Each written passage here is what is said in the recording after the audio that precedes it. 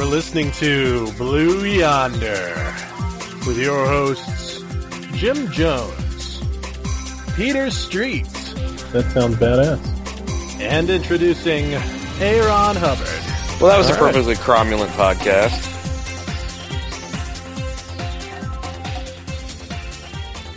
All right, everybody. This week on Blue Yonder, me and Aaron are coming at you. But we're just sad to report that we're down a cast member this week. And unfortunately, Jim Jones is having a test done. Is that right, Aaron? Is that what I'm hearing here? Yeah, you probably don't know, but our friend Jim Jones is into cryogenics, excited about the concept. And he actually saved up enough money to buy an Alcor plan. Alcor, of course, being the company that is most famously proponents of cryogenics. But one of the conditions of signing the contract says he didn't want to be taken.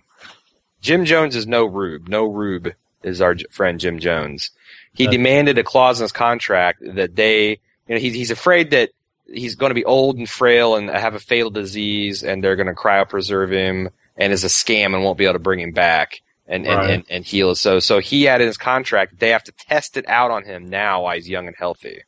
So apparently they took him in, induced clinical death, pumped out all of his blood, replaced it with antifreeze, and then dipped him in liquid nitrogen. So if all goes well, in 7 days they'll thaw him out, warm him back up slowly, replace his blood, and then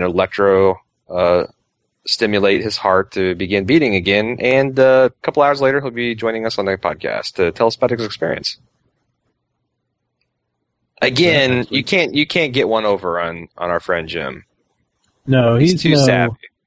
Absolutely, he wasn't born yesterday, but maybe he'll be born again next week. Yeah.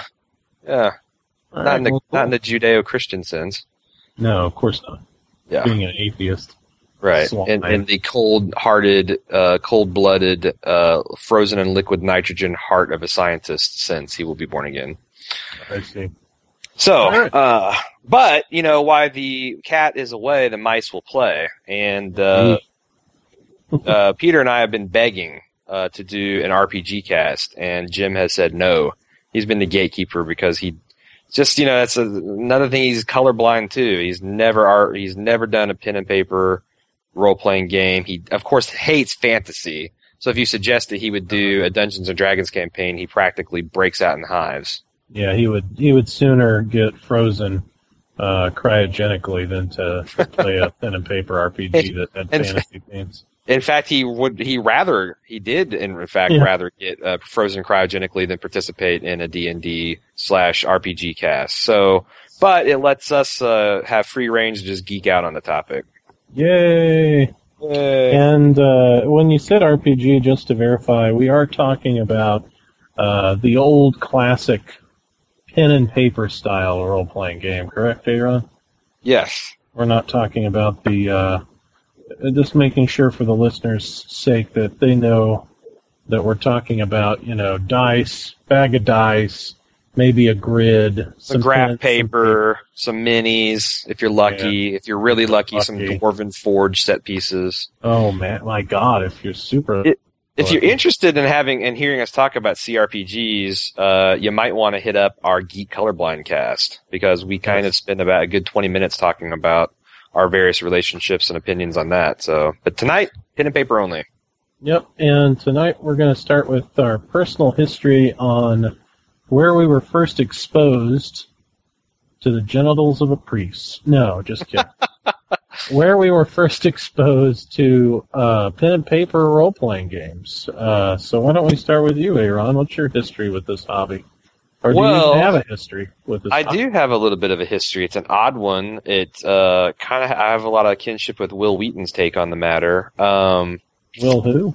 Will Wheaton. Will. I'm just kidding. I know that guy. We, let's see, my started with RPG actually started with my love with comic books. I remember this local drugstore, got this little metal rack where they had comic books that they started selling. And, I'd always been familiar with Batman, and the Superman because of the Justice League and the Super Friends, on cartoons. And sure. I really liked that, but I'd never really read comic books until I was about 11 or 12, and I went in there and saw my first Spider-Man comic, bought it, and my dad said, "Hey, there's a comic book store in Greenwood. Next time we go over there, maybe we can stop by." Because every once in a while, my dad would be cool like that and encourage something geeky. Most of the time, he was ruthlessly suppressing waste of time and ability like that. But so I went, and it was like going to Disney World. I walked into this, kind of dark room, where they have all this cool merchandise, they had all this geeky stuff, they had model starships hanging up, they had, superhero posters, and people were playing cool games, and, everybody kind of had that same geeky, kind of uncomfortable in their own skin look that I was wearing at the time. And there was just racks and racks of comic books. And as I was just walking around with my mouth gaped open, I walked to the back, and they had this section of things called role-playing games. And one in particular, they had all this D&D, Dungeons and Dragons, that had all this fantastic art on the cover and all, and it looked really cool, but I knew that my mom would burn those on sight. But still, as I was panning through, because my mom was a religious nut job, and, those are tools of Satan. But as I was leaping through them, I saw this ability to where, I had all these mathematical formulas and character sheets and statistics, and already I was pretty developed into a prototypical geek, and I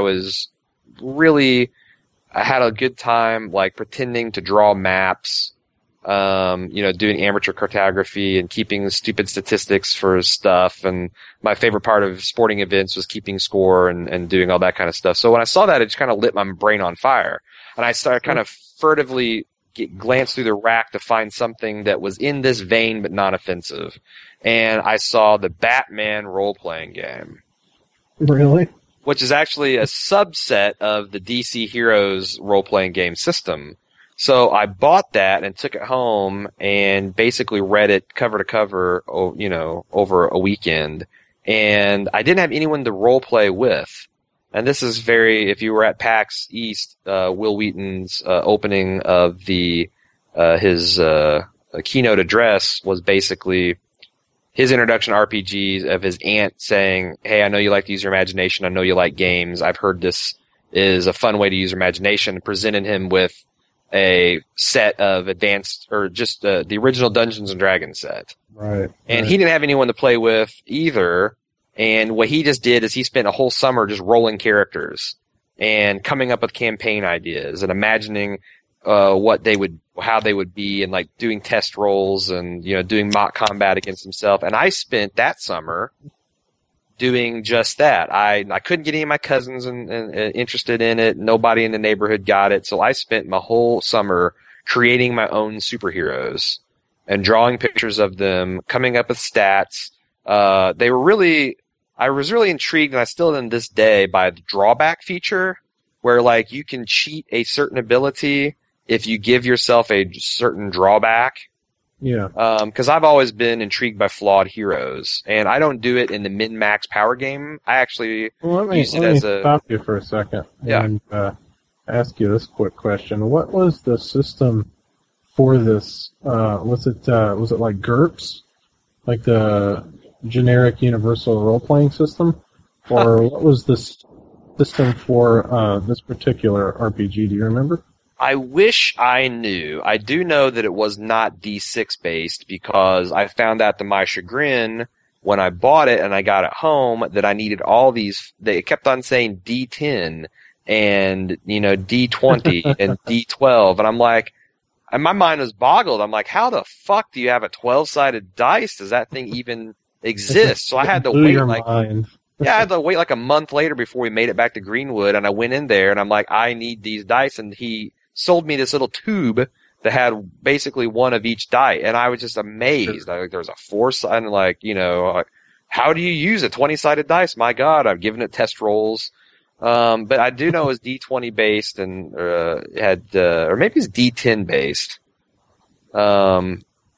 But it is just, I mean, to a lot of extent, most RPG games are the same. They're just frameworks that allow your imagination to take hold. And I do remember my next RPG experience, the first one I actually got to spend with other people, was with the West End Star Wars game.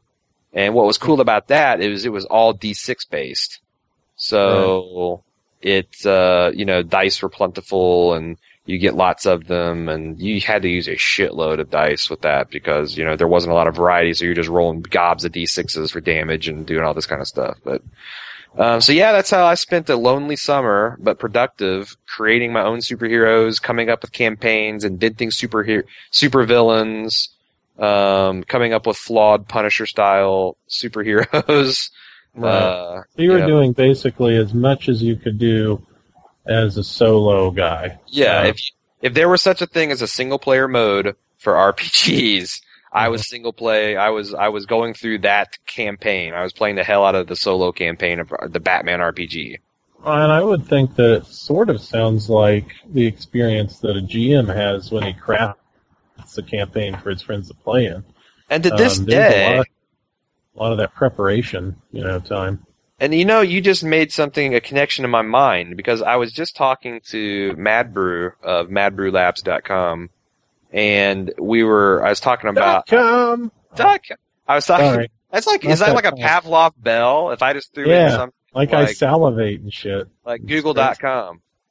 .com. I can't help myself. It's kind of fun. That's .com. .com. Don't abuse it. Okay. Are you spent? Are you feeling drained? I'm like Data. I don't tell everybody I have an off switch. Okay. Takes a lot out of you. Anyway, I just made we were talking about how, like, he prefers to play, but he doesn't mind GMing. And I'm almost the opposite. I don't mind playing, but what I really like to do is GMing. And I wonder if it's because my formative experiences were spent just GMing by myself. Probably. I don't even need players, man. They just screw up the brilliance of my campaigns. Yeah. You can't control where it's going all the time when you have players. They just ride it right off my rails and pissing me off. Exactly. So that's kind of my history. And, what's really odd about me, and I'm just going to leave it at that because it's a good segue to you, is Maybe you start by saying one of the many things, Aaron, that's odd about you. Not just the thing. Well, one of the many things that are odd about me is I've never played Dungeons and Dragons. What? Wow. Because I knew this about you already. Yeah. Because you explain. I know the reasons as well. It's basically verboten in our religion. It was something that would be, something you have to hide and not be able to play with other people. And it's only in my adult life that I've kind of gotten out of that, and I just haven't had an opportunity. But that's a good segue to you, because I think you're kind of almost exclusively D&D. Just about. Not 100%, but when it comes to my history, a lot of it is D&D based, because kind of as you were saying there, one of the reasons you've never played is the way you were raised. The way I was raised kind of led me into role-playing in the fantasy sense, because I think we've discussed this before in previous episodes of Blue Yonder, how I'm kind of attracted to the more illicit sensations that can be extracted from geek-type experiences, right? And gaming experiences. And one of the most illicit fascinations that began to grab a hold of my subconscious mind during my kind of pre-adult years was this idea of fantasy role-playing games, and particularly Dungeons and Dragons. And I don't know if we'll ever discuss this in the show, but you and I have had a falling out from our old, faith. Cue the song "Losing My Religion" at this moment, I guess. And one of the things that I began to look into during my second guessing of the way I was raised was, that role-playing games, especially fantasy role-playing games, were evil. And I remember, I don't know if you know this, several of the meetings we used to have in our old religion, I would skip out on towards the end of my religious life in that faith, and go to our local gaming store while our religious group was meeting. The Game Preserve. And I would go to the Game Preserve. .com. .com. God damn it. Aaron. All right. That's the last time. I kind of sort of promise. All right. Fine. And I went there in search of Dungeons and Dragons paraphernalia. And paraphernalia. You couldn't call it that. It's kind of like going to a head shop. You can't say it contraband. Bong. Yeah, you can't say bong. You got to say water pipe. You couldn't say Dungeons and Dragons. You had to say the fantasy war playing game. Right. It was basically long trench coat, whispering in people's ears for the paraphernalia, and it was a very illicit and exciting time for me. It was also a very crazy time because I was kind of opening my mind to other realities, both virtual and real, and starting to be able to actually look at the world in any kind of different way that I wanted to. And one of these things that was causing me to be able to do this was the fact that I was, losing my faith. And I went right to the demons and right to the had a communion with the Table of the Demons. I went right to the monster manual and started to check out this game called Dungeons and Dragons. That was about 2000, so I think it was like that long ago, really? Yeah. Wow.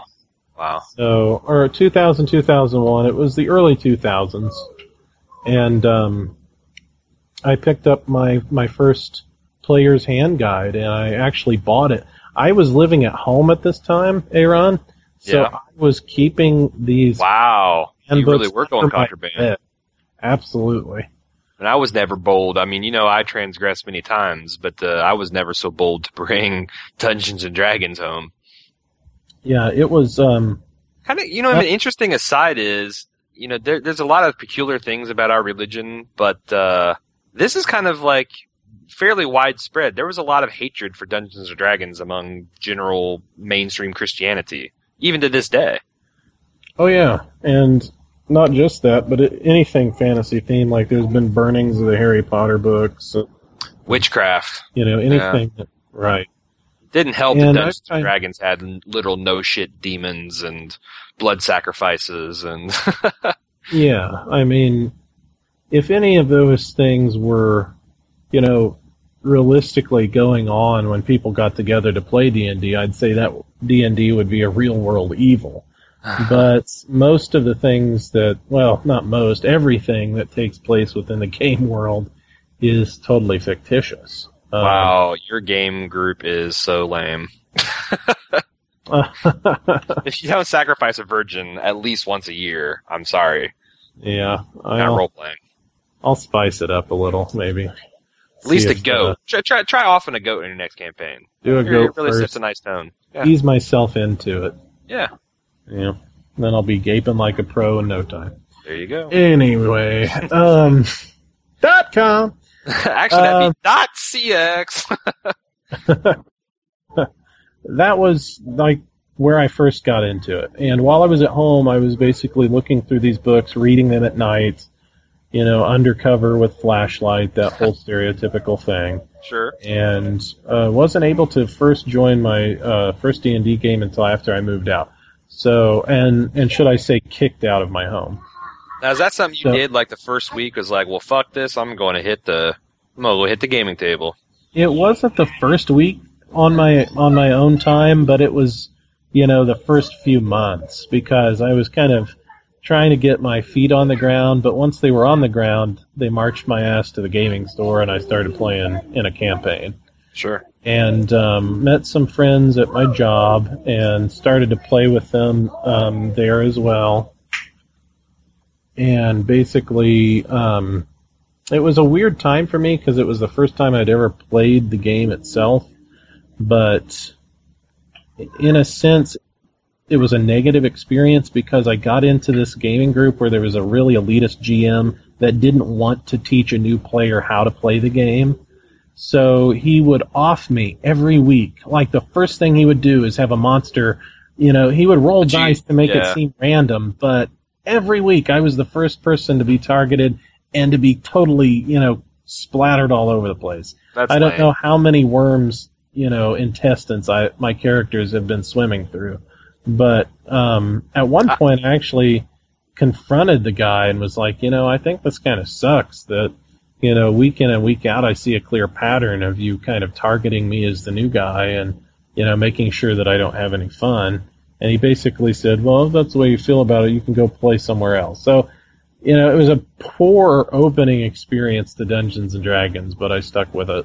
And it was at that time I started to think, well, if I can't play with these dickheads, maybe I can run my own game, but none of you guys would have played D&D at the time.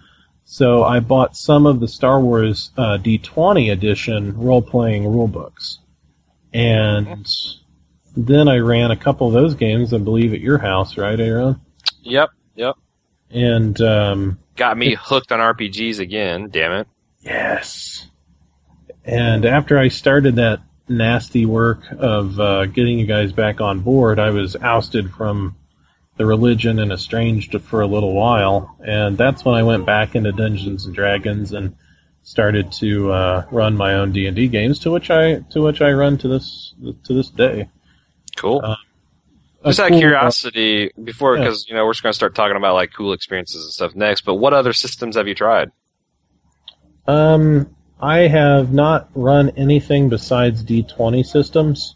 So not uncommon. D6 and the GURPS, I don't really understand those, but I've looked into other systems, like I mentioned, GURPS and the D6 system, and they seem pretty interesting, but I like rolling my D20s. So basically, I'm kind of diehard for if it requires you to have a large collection of strange dice, especially with the D20 being the core dice that you roll, something magical about that, in my opinion. What's interesting about, I guess I just realized about myself is, in the Magic the Gathering, there's basically 4 different character types. You've got your Johnny, you got your Timmy, you got your Spike, but there's a 4th character type that's basically in it for the art and the story, and they call those Vorthos. The joke being that you have a wheelbarrow name because you're a fantasy addict. And I am very much a Vorthos player when it comes to fantasy games. And I just realized that I really like. I don't pay so much attention to the game mechanics, and I was just thinking. What made me think about this is I was thinking about the game Rifts that I played in high school, and to this day I cannot remember anything about the mechanic system, but I can remember how awesome the Glitter Boys looked, and all this really cool cover art that they had. I think one thing that was cool about that game is that you could use it to easily convert characters and statistics from other games, which I think was part of the concept of Rifts, that you could, actually take some monsters from the D&D manual and import them into the game, and those creatures sucked there by a magnetic rift or magical rift. So, right. Yeah, I'm kind of a RPG Vorthos, and I like that too. I think there's one of the things that I heard watching Penny Arcade podcast. I know they have a newer one up, and they do D&D podcasts from time to time. One of the Penny Arcade guys said, what's kind of special, he's what really makes Dungeons & Dragons special is that it's a different type of experience for each player. Each person takes away something different from the game. And that is pretty cool, because it's such an open concept. You can have all kinds of different types of players. That's another neat thing about reading these Dungeon Master guides, is it talks about the different player personalities that you'll run into. People who play the game can be broken down into different personalities, just like people who play Magic do. There's the power gamer. There's the story-based gamer who's more interested in story. There's the person that's more interested in the world. there's the actor, there's the, chaotic player that just wants to get in there and test the limits of what he can get by with. There's all kinds of things and ways of approaching a role-playing experience, and that's one of the special aspects about RPGs, especially the pen and paper style, is because you're not necessarily locked into a pre-planned experience like if you picked up a CRPG. Because the experience evolves because it arises from the interaction between dungeon master and players. And it develops into its own living thing based on that interaction, which is a special quality exclusively found in these form of RPGs. Right. But that's kind of it for my history. Maybe we could talk a little bit about the evolution of role-playing games, where you think that's headed, because it's definitely alive and well, I would say. Yeah, I would say that, obviously... In last year's Gen Con, I set in like 10 different panels for all kinds of different systems. That kind of blew my mind. There's so much variety out there with this thing. Right. It's like, one of these days we're going to have to, interview old Mad Brew, because he can give you the breakdown of history, and, but I think that you can talk about in the earliest history that RPGing started from pen and paper wargaming. And they have all these different combat systems to simulate space combat and, World War II combat and Civil War combat, and you had all your units had different statistics, and you'd roll dice to get probabilities, and that guy those games still exist. I mean, yeah, it's very much like an evolutionary branch, in that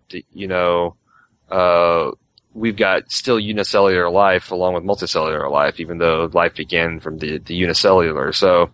Or at least if you believe in the demon science. But they heretic.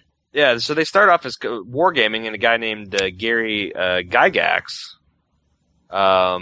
created a medieval fantasy combat engine and founded a company with his friend called TSR and released Dungeons and Dragons, which was...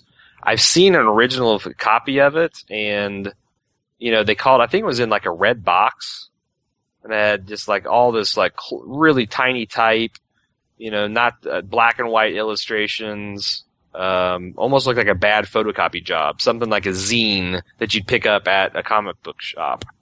So, from there you got, Advanced Dungeons and Dragons, D&D 2.0, and then you started seeing spawns off. I remember back in the day when I was looking at you had each like DC had one, Marvel had a RPG system, GURPS was just start taking off. You had Rifts, you had Call of Cthulhu or Cthulhu, and Gesundheit. Then, like, it kind of came full circle, and you started to seeing things like the Society of Creative Anachronism, and that was a bunch of people that kind of got together based on these games, and actually reenacted medieval combat and fantasy style combat.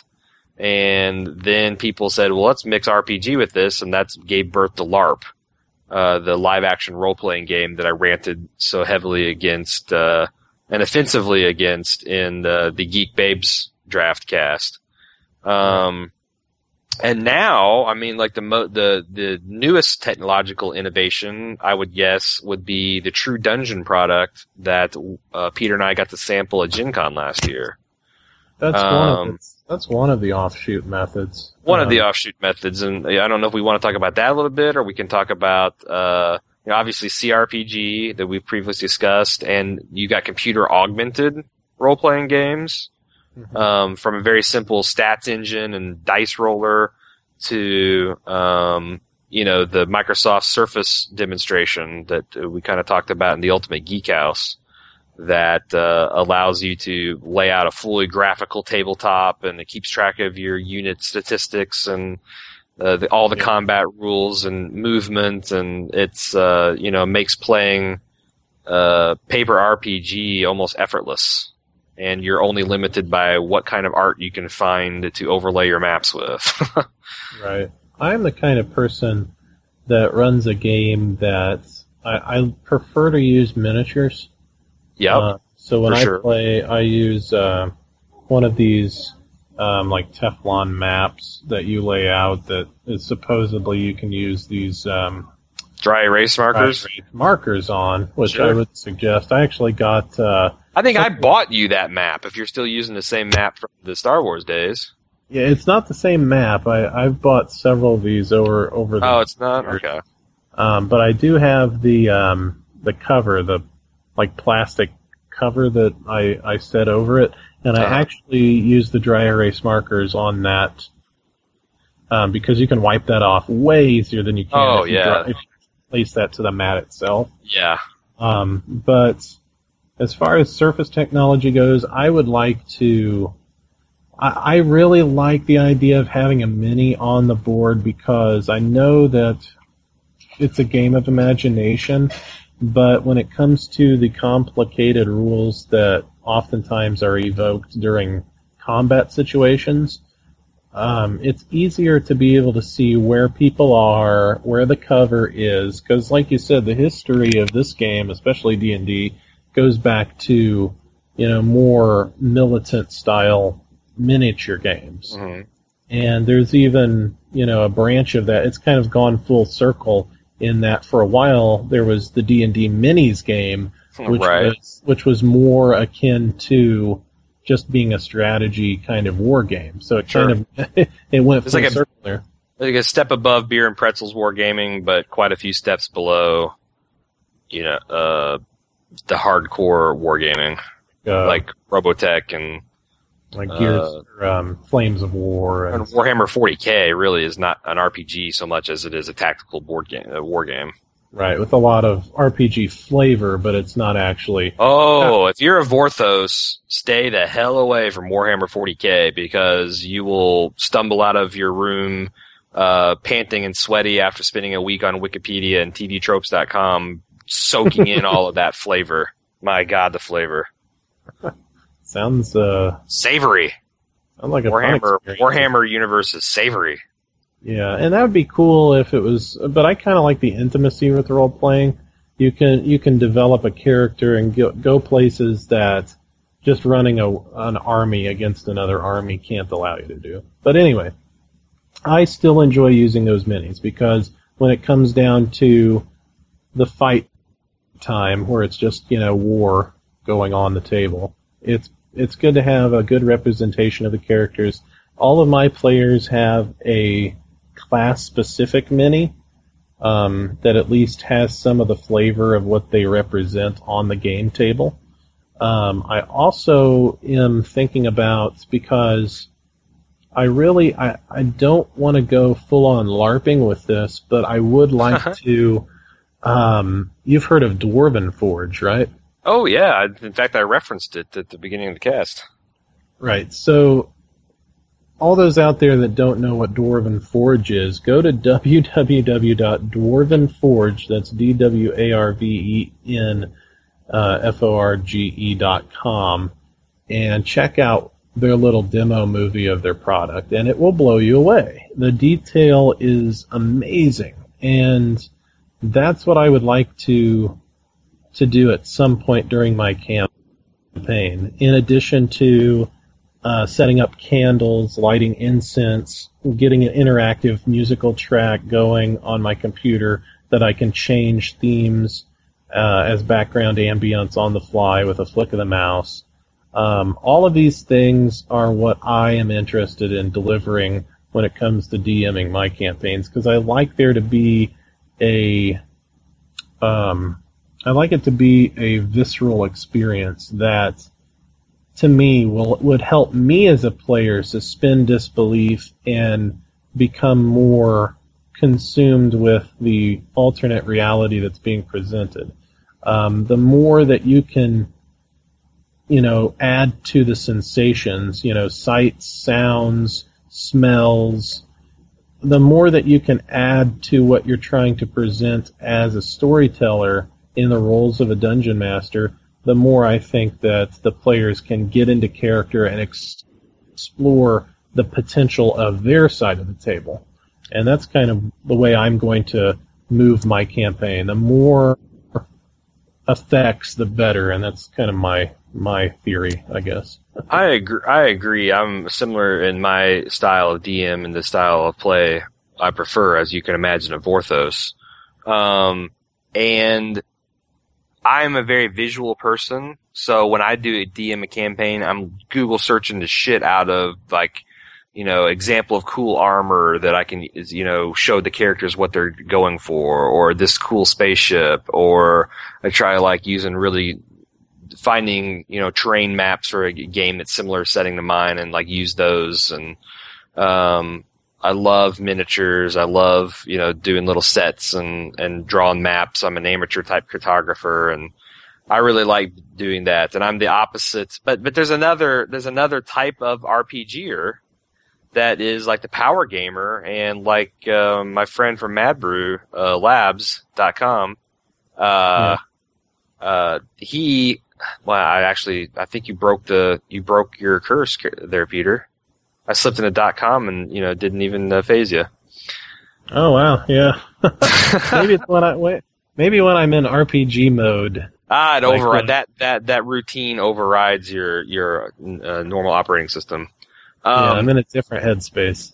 Yeah, but anyway, MadBrew, he exclusive, like, he goes to the Gen Con, and he does nothing but play what they call modular RPG sessions, which are just basically endless dungeon crawls and session scenarios, and they're not character specific, and they have no real, doesn't involve your backstory, just grind after.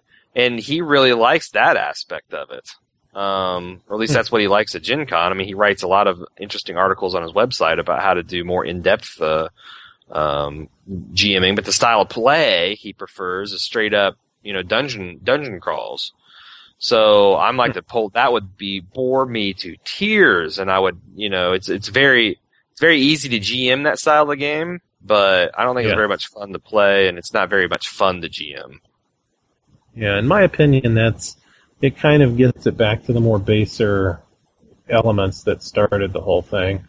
Whereas, like, I think the more interesting aspects of role-playing game at a tabletop, at least for me, is, you know, being able to set up a story and a kind of a theme for the campaign, where it's headed, where the characters are going in their personal journeys, and how that either goes along or doesn't go along with the main story that I'm telling. Those kind of narratives make it somewhat unique. Because, I mean, I could sit down and play any kind of, you know, any kind of miniature war game that I wanted to, but the unique experience that they can't give me, I can have when I play an RPG is the storytelling part, and that's what I kind of enjoy the most. Yeah, dungeon crawling is not optimal play for I mean, it's obviously fun for people to do it, and I'm not even going to say it's not fun. I've had fun dungeon crawling. It's just not what I think is fun for a GM. I don't know why anybody would run a dungeon crawl, and I think that's the environment where you get the asshole GMs like our friend Peter was just talking about, where they see the player as the enemy.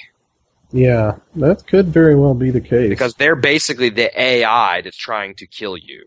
Where if you're playing a more flavorful campaign with a artful storytelling GM, he is your director, and he is collaborating with you to tell this epic story.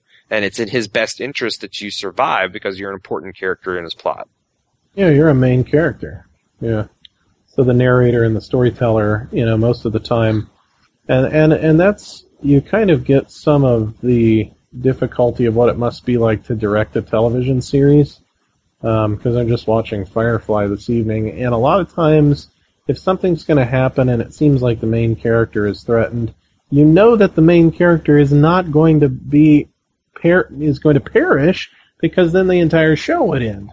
Right. So there's this whole concept of how much of a challenge do you really present to the players, because approaching it in that way that you described so well, I think, you're really, you don't want to kill them, so you don't want to necessarily throw the most lethal thing on the board at them when it comes to an encounter time. But at the same time, you want there to be a sense of real danger there. And it's kind of it's a dichotomy of, where do I draw the line between a challenging encounter? I happen to run a game where I think I could be just like what Mad Brew prefers and actually run a constant dungeon crawler with these folks and make everybody happy. But that wouldn't necessarily make me happy. Exactly. That's what I'm like. I can see where a player would like a dungeon crawl, but our GMs, I can't. And I'll say that, like, you're right. It is a balance of tension to be a, white hat GM and not have your players totally coddled and comfortable and, just starting to become gear grubbers and stuff like that. But I think you can, first of all, you can work into a story of death and even collaborate with the character who's dying, the player character who's dying, to make it even more meaningful. And what I like to do, though, is, like, how a lot of series, like, say, The X-Files, was really brilliant, but then they just kept on running it into the ground and diluting it until, there was no surprise or suspense or even caring. I like to end my campaigns at season 3. Things have gone. There's been a satisfying kind of climax, and there's some like a trilogy. Yeah, so it's like, but I'm just like equivalent of television terms. You haven't got sick of the characters yet. There's still some juice to be mined, but it's better to leave it at that point and then to run the characters into the ground. So I like to tell the story, have a satisfying conclusion, and then, roll new characters and come up with a new campaign. Because I, as a GM, get bored with the campaign. The characters get bored with the campaign. They know I'm not going to kill them. So, either script to death to spice things up or just move on to a new campaign. Yeah, I think, and that requires a lot of planning, too. And you really have to enjoy that step of it, or you'll probably get burned out as a GM. You have to enjoy the behind-the-scenes crafting. Right. One of the things that I would like to do, because I'm moving out of this pre-written module, and that helps an early DM. I know it's helped me a lot to get the feel of it. It's kind of like your training wheels. But this podcast, or as a programmer, you're using cut and paste code off the net that you don't even understand. It helps you kind of ease into writing your own code. Right. You see that it can work, basically. And you get your faith, kind of established in the art. Not only do I want to include more of a visceral experience with maybe the Dwarven Forge and, candlelight and thematical music and stuff and incense going forward, but I'd also like to include an interesting scenario that could happen if all the players die. Send them to hell. Well, something to that effect, where the adventure would go on, right? So, okay, it's the end of their lives in the world that they knew. There's no changing that, but the story is not necessarily over. And D&D provides that, whereas like other universes don't. Whereas in D&D, there's this entire kind of cosmology that allows for a very rich afterlife story. Or even visiting these other planes of existence while you're still a living being. Either way, there's enough out there where you can actually plan to maybe challenge the party and not know if they're going to live or die, because it really will be a legitimate challenge, and not necessarily have that be the end of the game and thus the end of everybody's fun if they fail. Have something happen if they fail. It's kind of like and it's been done before in fictional novels, where you will have, instead of the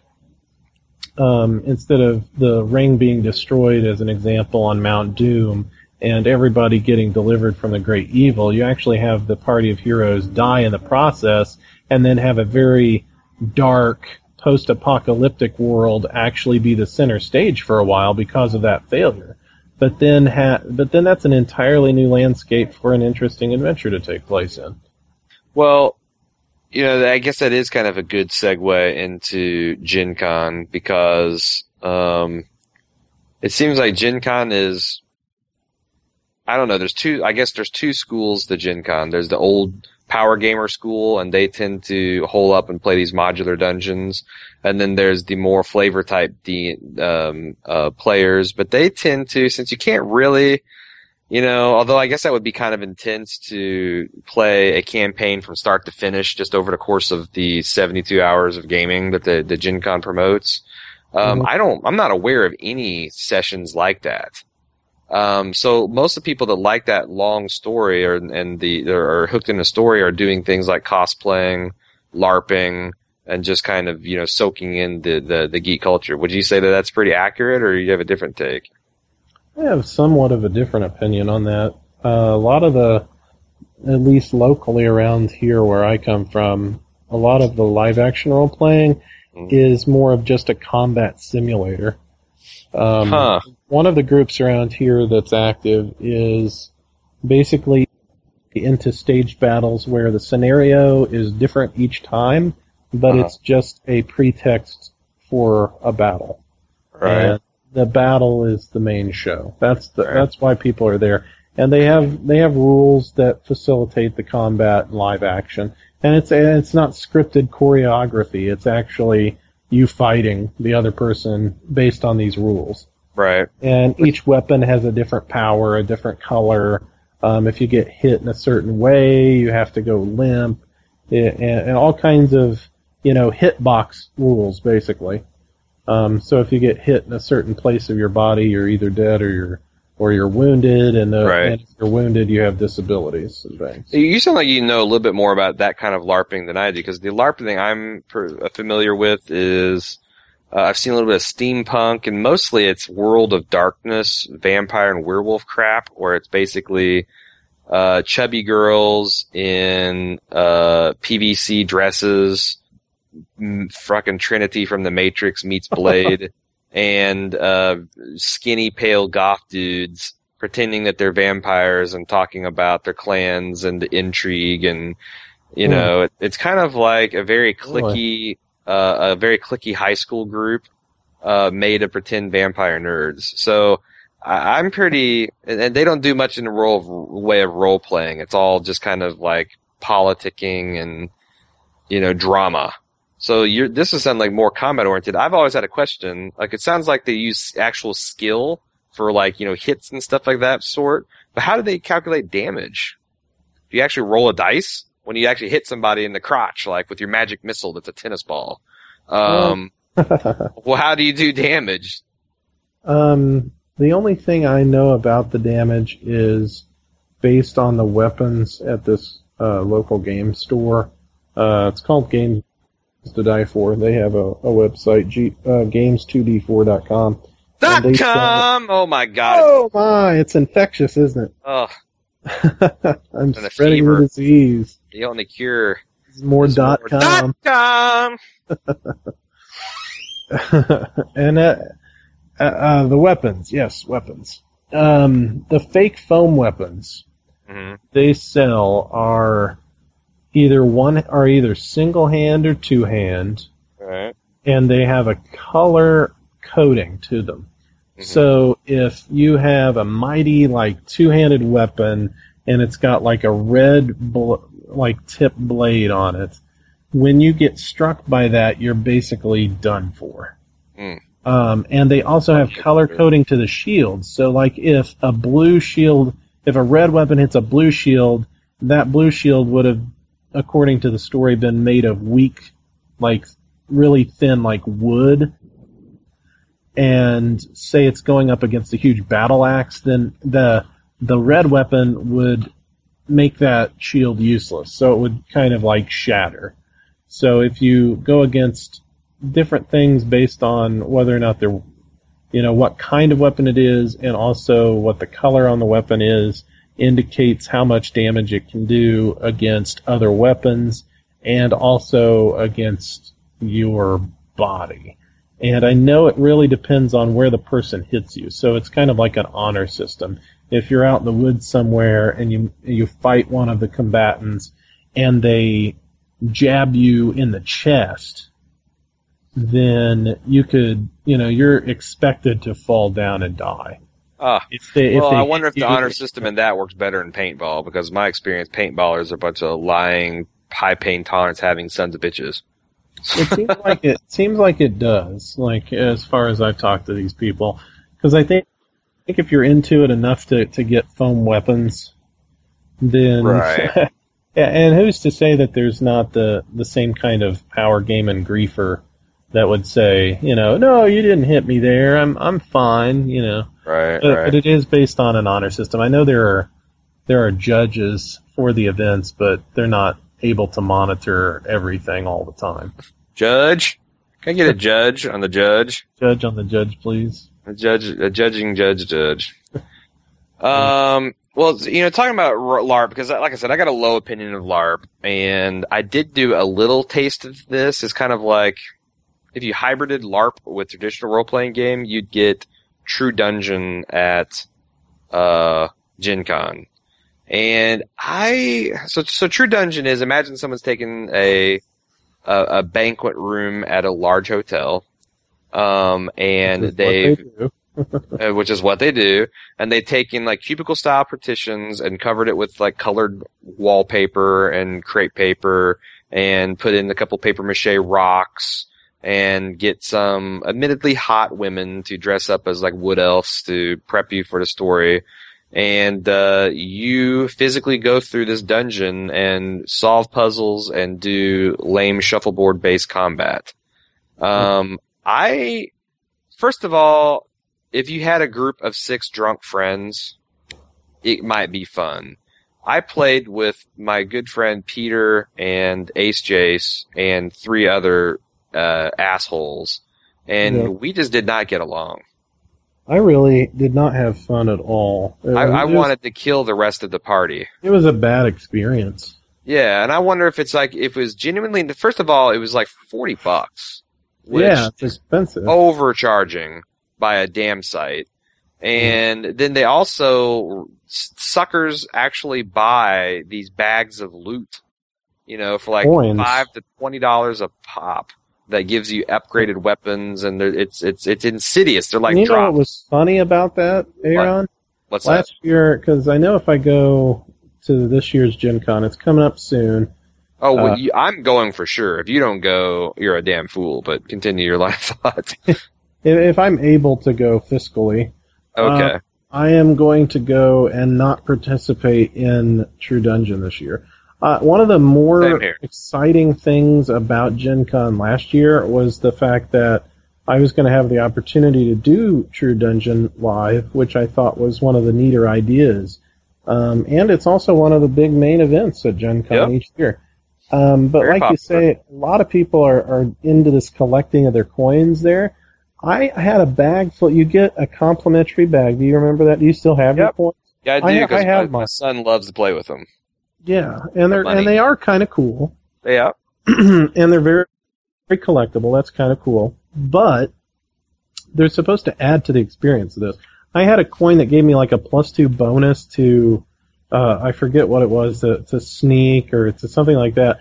And instead of like allowing me to use the coins I had in my bag, right. the game experience is really it was sketchy for us, because if you recall, they had a dungeon master per each room. Do you remember that? Right.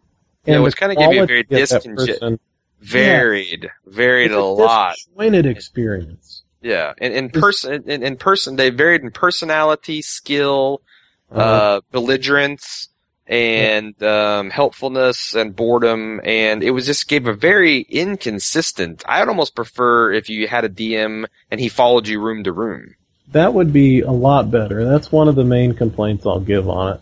Right. I think that if you, in fact, did have a GM that followed the party through the whole experience, even if he was stupid and forgetting your coin bonuses and stuff, he would at least be a bore throughout. Yeah, and you form a relationship with him, and he your characters. Yes. You step into the 10th room with a party that's been through stuff. We didn't get along, but we had a couple of in-jokes, and there was a couple knowing. But each GM had no idea what the hell happened before. He didn't know what kind of personality we had. No. You know, if even a bore, if he went with you through 10 rooms, by the end of the 10 rooms, he would know who was the funny guy, who was the straight guy, who was the guy that took it seriously, and he could tailor the experience somewhat on the fly. Yes, if he was so inclined. With this, it was just like, okay, did you succeed or fail in the room before it? And I'm going to run my shtick, and I'm going to do my thing. And It wasn't really, there were no role-playing opportunities. There was basically like the ending of an Indiana Jones. You got to hop across some platforms, you got to solve a riddle or a puzzle. It was basically like running the Tomb of Horrors in D&D. There was not a whole lot of character development there. Yeah, and a lot of shit that would just lethally kill you for no good reason. It's like, okay, there's a puzzle in front of me. Okay, well, I'm going to pick up this. What happens? You die. I think the most fun experience there last year for me was when somebody chose wrong and reached in the air over this cauldron, and the guy like raps on the little wooden dais that it's on, and a hand pops out of the liquid and grabs you. Yeah. And that was a genuine scare because the first time there's a guy under this. There's a guy in this wooden platform. His job all day long is to wait for a tap on his thing and then shoot his hand up in the air out of this watery bowl. That's hardcore. So I appreciate the effort there. And there were some cool effects, like when they fought the Lich at the end. And do you remember that effect where the Lich's spirit rose out of the tomb? Yeah, we were all dead. Yeah, we were dead. Yeah, we were just ghosts watching the last two wounded characters, flail against this fucking beast of a monster. Mm-hmm. But it was very cool. They used like mirrors and gauze, like a gauze that they shone a light on to kind of give some optical illusions and make it look like this guy was really rising from the grave. And pretty cool practical special effects, magician kind of grade. The other thing that had merit, but it didn't actually go as far as I thought it would, was the like you said, there was like I think a druid there at the beginning. She was like painted in green and like had a bunch of vines wrapped around her. Right. And she was pretty cool, and she was also kind of cute, but she wasn't very interactive. She was like a puppet at Chuck E. Cheese. Yeah, she played her script. She came out. Yeah, exactly. She ran the script, and you could be like, "Oh yeah, well, what about this?" And she would just go, steamroller on through like a telemarketer. Exactly. And there's nothing I hate worse in this world than a telemarketer. Yeah. So, and I didn't pay $40 to have that kind of experience. I thought I was going in there and it was going to be LARPing. Like, I thought for real I was going to be like improving with... The DMs did not cultivate that at all. No, there's nothing like that. They felt to me like carnival barkers. Like the guys that sat behind, like the carnies that sit behind the games of chance and kind of like egg you on, and that's pretty much the experience. Yeah. Yeah, they just kind of sit in there. They're even like they'd be propped up on their elbows with their legs crossed and kind of nonchalantly, leaning against the altar of sacrifice and just talking in a monotone about. Step right up and try the 5 elemental terrors. Right. Only one bard can win. Step right up. Claim your prize today. And, like, some of the guys were so lame. Like, when they describe the failure, it's like they'd go to a card and say, you see a ghostly hand appear before the cauldron and touch you. As soon as you're touched, you're whisked away into an alternate dimension of pain and suffering. What would you like to try next, my lords? And it's like, come on, man. Could you just at least read it cool? Can you read it outside of a 4th grade monotone? Exactly. It was a frustrating and disappointing experience. Yeah, and I don't know. I mean, maybe I would actually, if Jim went and it was amenable, I would actually do it again. To just see with a different party, if we did a different strategy, what I would try it again, but now that you're talking about trying it again, I'm remembering my biggest disappointment in the real. My biggest disappointment is you fucked the party. You rogue for a cool T-shirt. Actually, that was the best. And then you got half of the fucking characters killed by like just moving shit around that one room. That was I think you were half of the party that I wanted to kill. Now that I'm thinking about it. Yeah, well, let's move on. All right, let's talk .com. Right. Yeah, I was like the biggest. I was one of the tallest people there, but yet I was playing a gnome, so I was the only one that was small enough to be able to fit in this small hole. Yeah, don't make any jokes about that. But I went down this small tunnel, and at the end there was this guy just sitting there. I guess his job is to wait on rogues that are gnomes. And he asked me, he was like, "Oh, you find this thing, and there are two options. You can either give your party an extra like health potion, and everybody gets an extra point of this, or you can at the end of the encounter win, lose, or draw, and walk away with a T-shirt that says I totally screwed over my party for this awesome T-shirt." You know, what would you do, listener? I took the damn T-shirt. Well, you know, as a gaming paladin, what I would do, and with the stain and disgust I had for my friend Peter, sold us out for $30 worth of cotton. 30 pieces of silver, Peter. Well, that's it. Shoot us. You learn a lot from somebody in the way that they play their games. So that's true.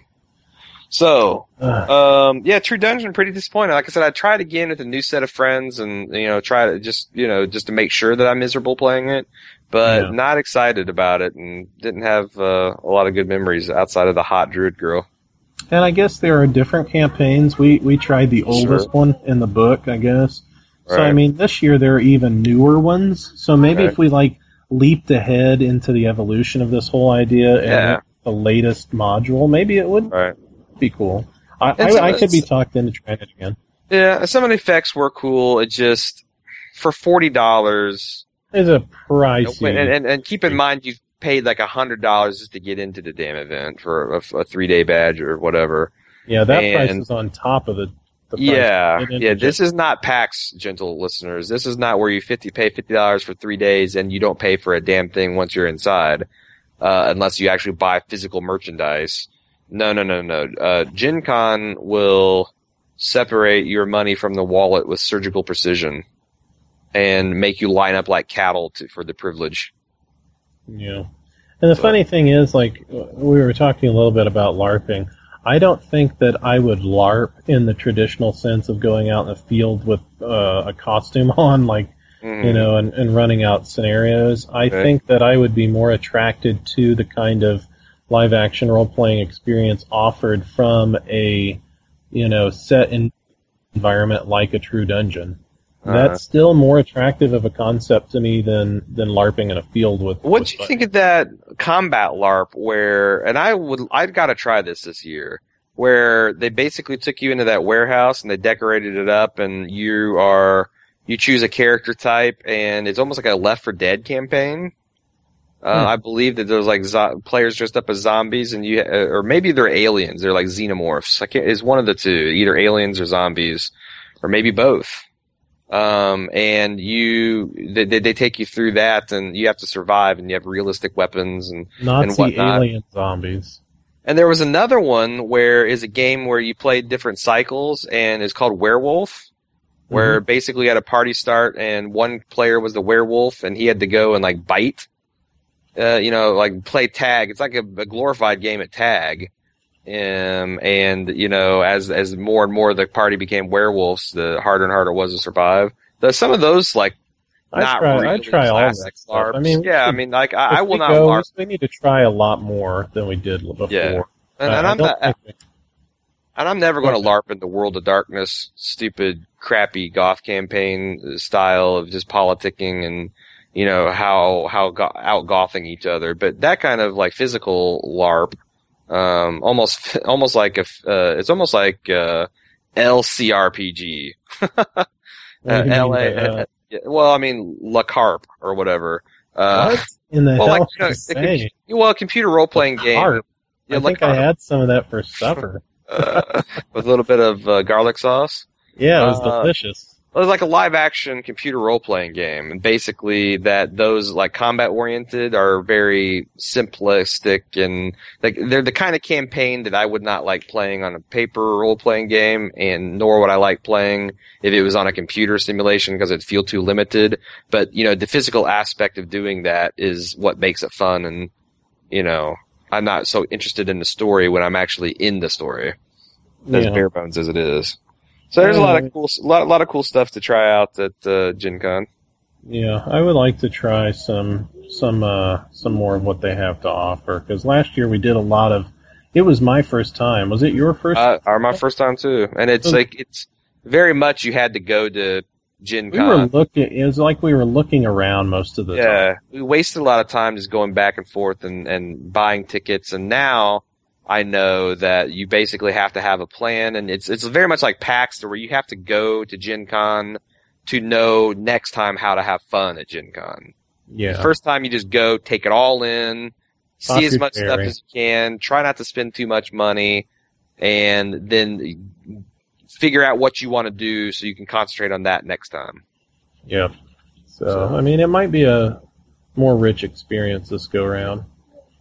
What do you think? What are the topics we got to cover?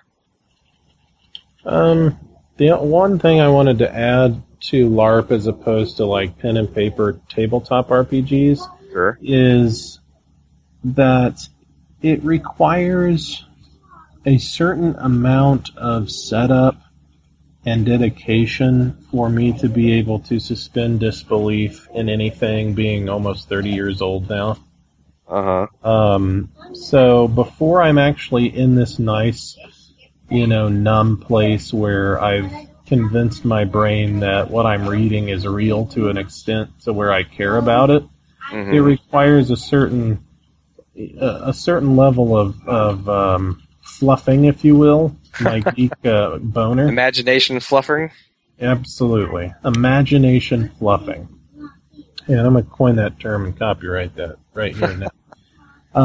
And when it comes to like live action role playing, I really think that would require more imagination fluffing than it would for me sitting down at a table. Because when I sit down at a table and begin to role play with people there, we all know, we kind of, you know that you're not really doing these things. You're all sitting at a table and you've all kind of agreed as a group that this is what you're going to behave like for the session. And doing that, I've never really tried to do that where I'm actually on my feet walking around a real place. And it seems like, I don't know, the realism actually of being more physically involved might actually take away from my ability to fluff my imagination and get involved that way. Does that make any sense? Well, I guess it's kind of like the concept of the uncanny valley, where like with animation, that as animation gets more and more sophisticated and more realistic, it eventually it's like looks more and more realistic, and then it falls off and goes into what they call the uncanny valley, where stuff looks very corpse-like and artificial, and it's not charming and it becomes creepy, kind of like the Polar Express animated movie, and then. Right. As you achieve 100, then it sharply goes back up as you achieve 100% simulation accuracy. So, and it's one of the reasons, like, for example, people accepted the computer-generated images of Avatar because they're giant blue-skin fictional, and your brain kind of is more forgiving of, like, okay, well, what does a real Na'vi look like? Whereas if they, have a hyper-realistic computer-generated human, like in Beowulf or Polar Express, it looks creepy and distracting. So I think some of that is like, as you step off the paper and into real life, your brain, as you get more and more accurate stimulus, can kind of fall into a real life uncanny valley where it's like, this is bullshit and not cool. That makes a lot of sense to me. I think that you probably have that nailed on the head there. That's probably one of the reasons I'm not as into the LARPing. Right. Is because of, what would we call that? I've never heard anyone talk about this before. Like talking about the uncanny valley and pen and paper meets LARPing. I don't know. I just call it the uncanny the uncanny reality. Uncanny reality. Right. That's a good term. It's like, the paper mache dungeon walls aren't doing it for me. Lame.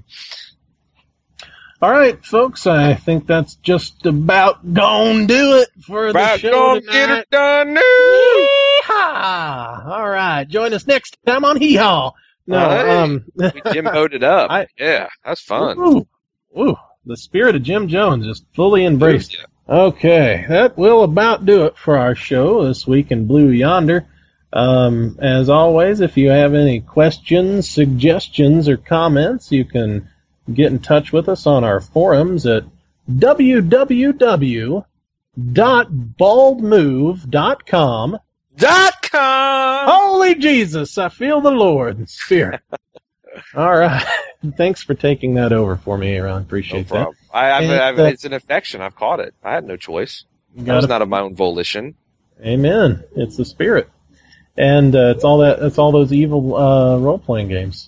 All right. And if you want to get in touch with us there, we appreciate any of that contact. But I would like to hear from you. We know we have listeners, right, Aaron?